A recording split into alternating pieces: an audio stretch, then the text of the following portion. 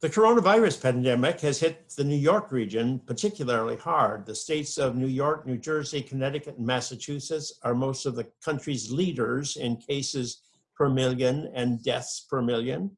In these states, schools are closed, sport gyms are closed, businesses are closed, and on the good news side, the sky is blue and free of car and industrial pollution.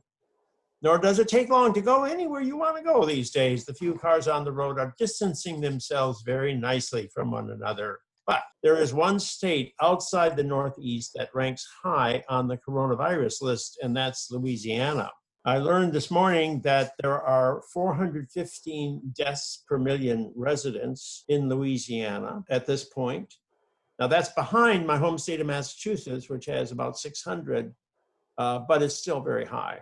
So I thought it would be interesting to compare notes on the virus and how the public and the state is responding to the virus with an old friend and a longtime Louisiana resident, Michael Henderson, who has conducted some surveys in Louisiana about the virus and is a professor of political science and research director of the Public Policy Research Lab at Manship School of Mass Communications at Louisiana State University. So, Michael, thank you for joining me on the Education Exchange. Thanks for having me.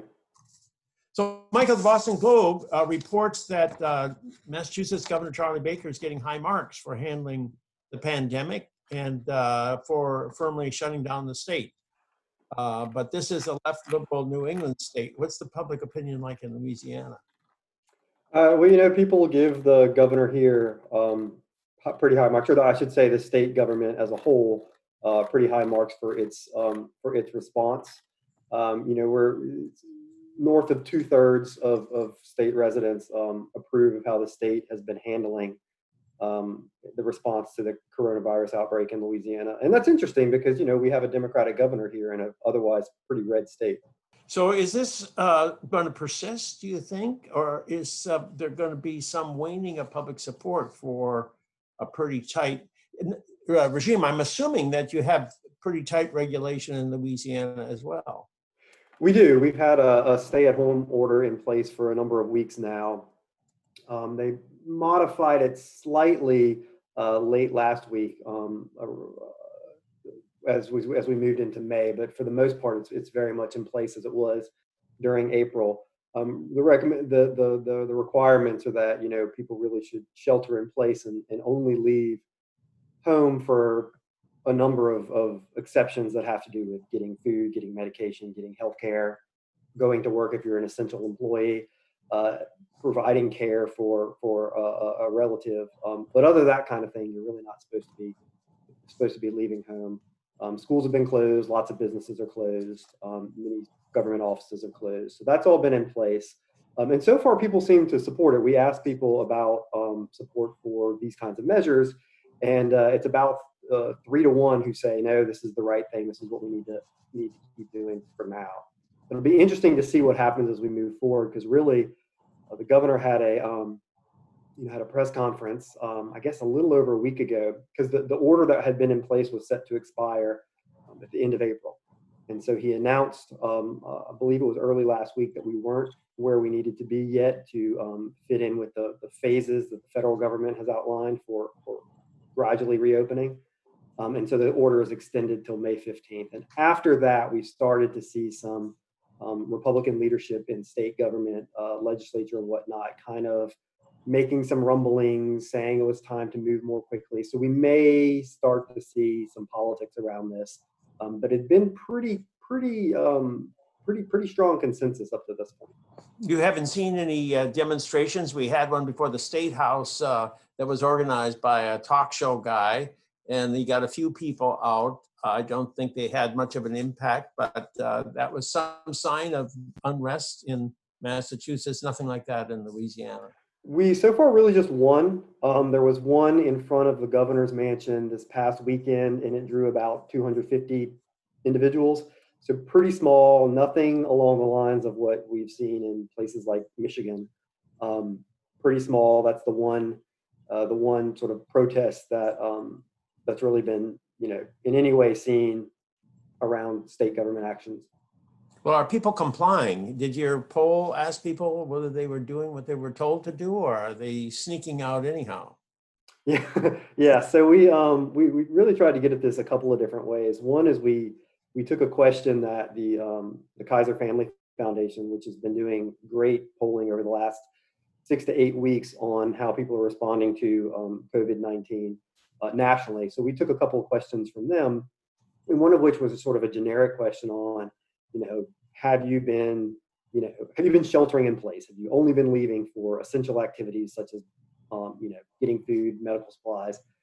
Um, and much like the national numbers, we saw like 80% of people say, well, of course I've been doing that. I haven't been doing anything wrong. And, 1 in 5 saying, well, I've gone out a little bit. But we want to do a little bit more than that. So we also asked people a battery of specific reasons they may have left their home. There's about 15, and most of them were things that are allowed under the stay-at-home order, maybe 12 items, and then a few that are not allowed, specifically prohibited. And then we have this sort of catch-all for any other reason, so anything that was not covered in the stay-at-home order as an exception. And then we ask people how often in the past 2 weeks they've left their home for those things. So if you kind of look at it all combined at the reasons that don't qualify as an exception, half of people say they have not left their home in the previous 2 weeks to do things like socialize with friends, to go to church, or for any of these non-accepted reasons. And then about another 30% say they've done it once a week or less in the previous 2 weeks. And then again, 20% who are saying they're going even more frequently than that. So compliance, I would say, is kind of mixed.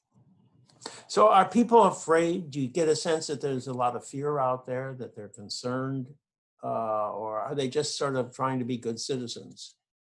So we do find there's some fear and some anxiety. We asked specifically if people were feeling anxiety, and if people were feeling afraid. And you get majorities, not quite as much as I would have expected, but pretty high up there in terms of the share of people who say they're anxious over this, the share who say that they're scared about this. And specifically, when we ask people if they're worried that they themselves will be infected or someone in their family, you have about 3/4 of state residents say they're worried specifically about that. So how about the schools? In Boston, the schools are pretty much turning over education to the parents. They have some stuff up online which you can download, but the teachers are not being very much engaged. The union doesn't want the teachers to be overworked during this period of time because they have children of their own, some of them. And so actually you're getting, no very aggressive instruction that I can track. And I'm doing this through my grandchildren. The word I'm getting back is that, it's pretty much up to mom and dad. Yeah, so the schools have been closed really since mid-March, and we've gone through sort of these 3 phases as that closure got extended until finally a few weeks ago it was extended to go through the end of the school year. And what we have here is a tremendous amount of heterogeneity across school districts and how they are responding in terms of the amount of instruction they're attempting to engage in. The heterogeneity early on had a lot to do with whether or not school districts were trying to do anything. Some were and some weren't. Now they're pretty much all trying to do something, but there's a lot of heterogeneity in terms of what we might say the rigor of that is, or the engagement of teachers with children, how much that's happening, and with whether or not they're focusing on review or moving on to new material. So there's a lot of heterogeneity. It's hard to say that sort of in Louisiana, this is the model, because we're seeing just a tremendous amount of variation across the 69 school districts and the public charter schools in the state. Well, do you know where they're doing the best job of it in Louisiana? Is it better in New Orleans than it is in Baton Rouge, or? We don't have a whole lot so most of what we know about the variations really comes from 2 sources. One is the State Department of Education did survey districts to find out what they're doing. And so we have that, but that data doesn't tell us which districts are doing what. But when you pair that anecdotally, we know that what you hear from news reports and whatnot, that certain districts are doing less and certain districts are doing more. I don't know that there's a tremendous amount of sort of concentration in like this handful of districts. New Orleans is a little bit harder to say because there's so many charter schools there, and so because we don't know specifically how each individual, local educational authority, which could either be the district or in the case of a charter school, the charter school, we don't necessarily know what a specific entity is doing. It's hard to say that, across the board, the charter schools in New Orleans are doing a really good job.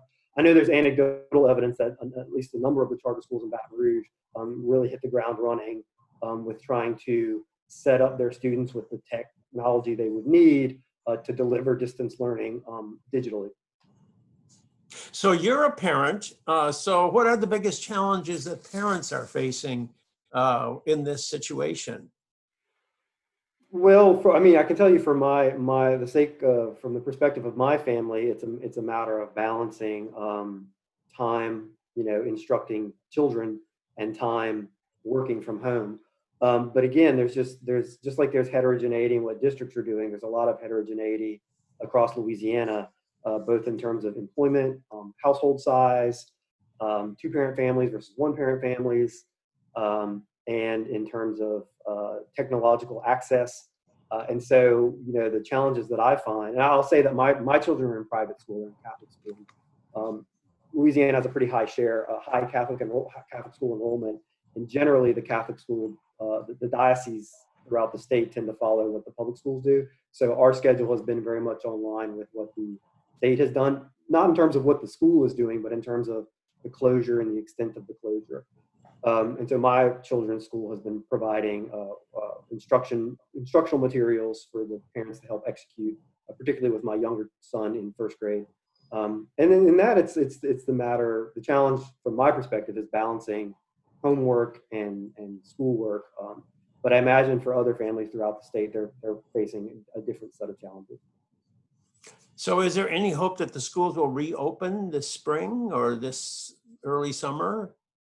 Not this spring. The governor has already issued an extension of the closure through the end of the academic school year. So this spring is off the table. It was a pretty significant move. It really changed that announcement was probably the key moment that changed the dynamics of how districts are responding in terms of what they're trying to do for students. So that was a key moment. In terms of what happens next, that is something that's going to vary from district to district. And in fact, one of the interesting things that's been happening in Louisiana in all this is we're seeing, and again, this ties back to heterogeneity across districts and responses. We're seeing a fair amount of local decision making. And in Louisiana, over the past couple of decades, there was an increasing shift of policymaking authority in education up to the state and less at the local level. We're kind of seeing a move in the opposite direction for now. And so districts are still deciding for themselves whether or not they are going to try to launch summer school programs, what those might look like, the extent to which they would be required, how extensive they would be. There is widespread concern across the state that having the schools themselves closed for essentially 9 weeks of the end of this current academic year, given what we know about the differences across districts in terms of what they're doing, but also what we know about Louisiana tends to lag in internet access and broadband access. We're one of the poorest performing states in that regard. And we also have one of the largest digital divides across racial and other socioeconomic characteristics. So there's some concerns that there will be some students who will have been left behind. And so districts are trying to figure out how to deal with that. And one of the big things they're talking about is summer school options, as well as talking about whether or not they'll start the school year earlier next year. But there's challenges associated with that as well. But there's no talk of not having school next year. Right now, the conversations are about school happening next year. Of course, we don't know how things will develop, whether or not it will look like what we're doing now. But the talk is about what can school districts do, what can the state do to provide for instructional activities next school year. And until we see, what things might look like, I guess we won't have final determinations on whether or not schools will be open. There's conversations about like how might schools handle um, smaller groups, fewer students in a room. And so that certainly suggests that the idea that students could be in brick and mortar buildings next year is still on the table. But of course, this is all changing so rapidly. So how about the media? Is the media finding a new crisis every day, or are they optimistic? Do they the trend line is going down around the country and in Louisiana? So how's the media handling the situation? Well, I mean, I would say that the media in Louisiana has behaved, pretty much the way that you would expect. I mean, so Louisiana tends to have a pretty strong, this is one of the places where Louisiana is, again, a little bit unusual, in this case, a beneficial way.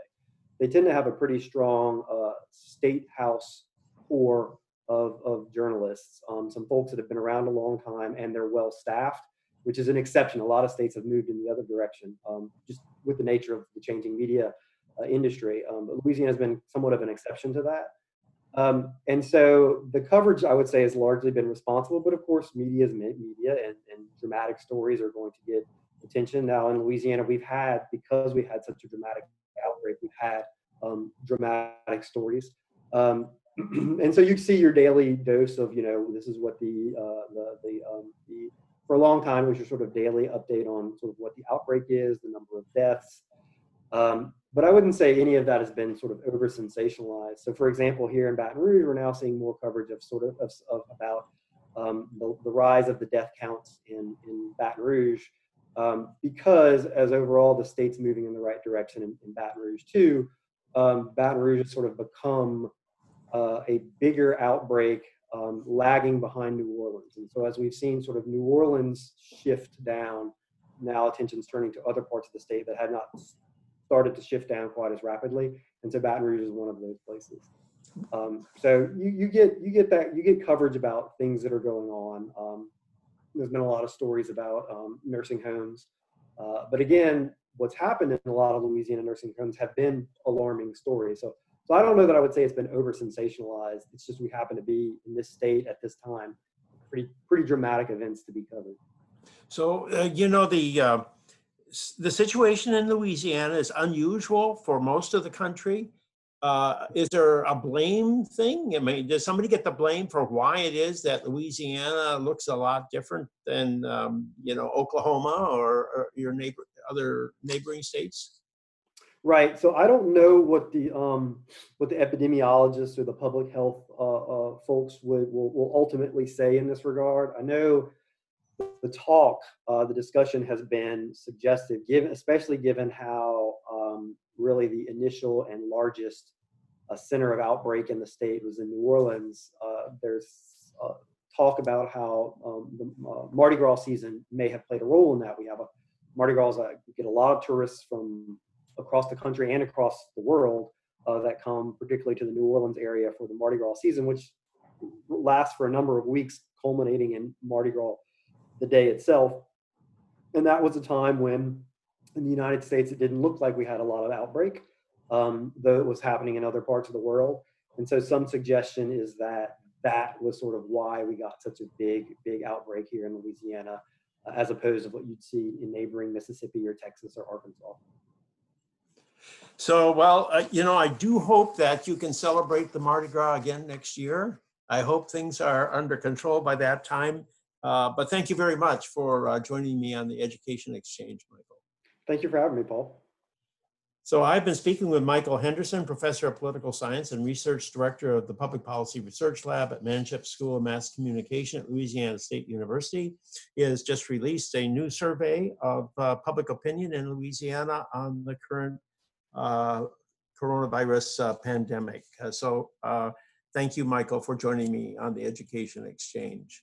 I am Paul Peterson. This is the Education Exchange. Please join me every Monday when a new podcast is released on the Education Next website.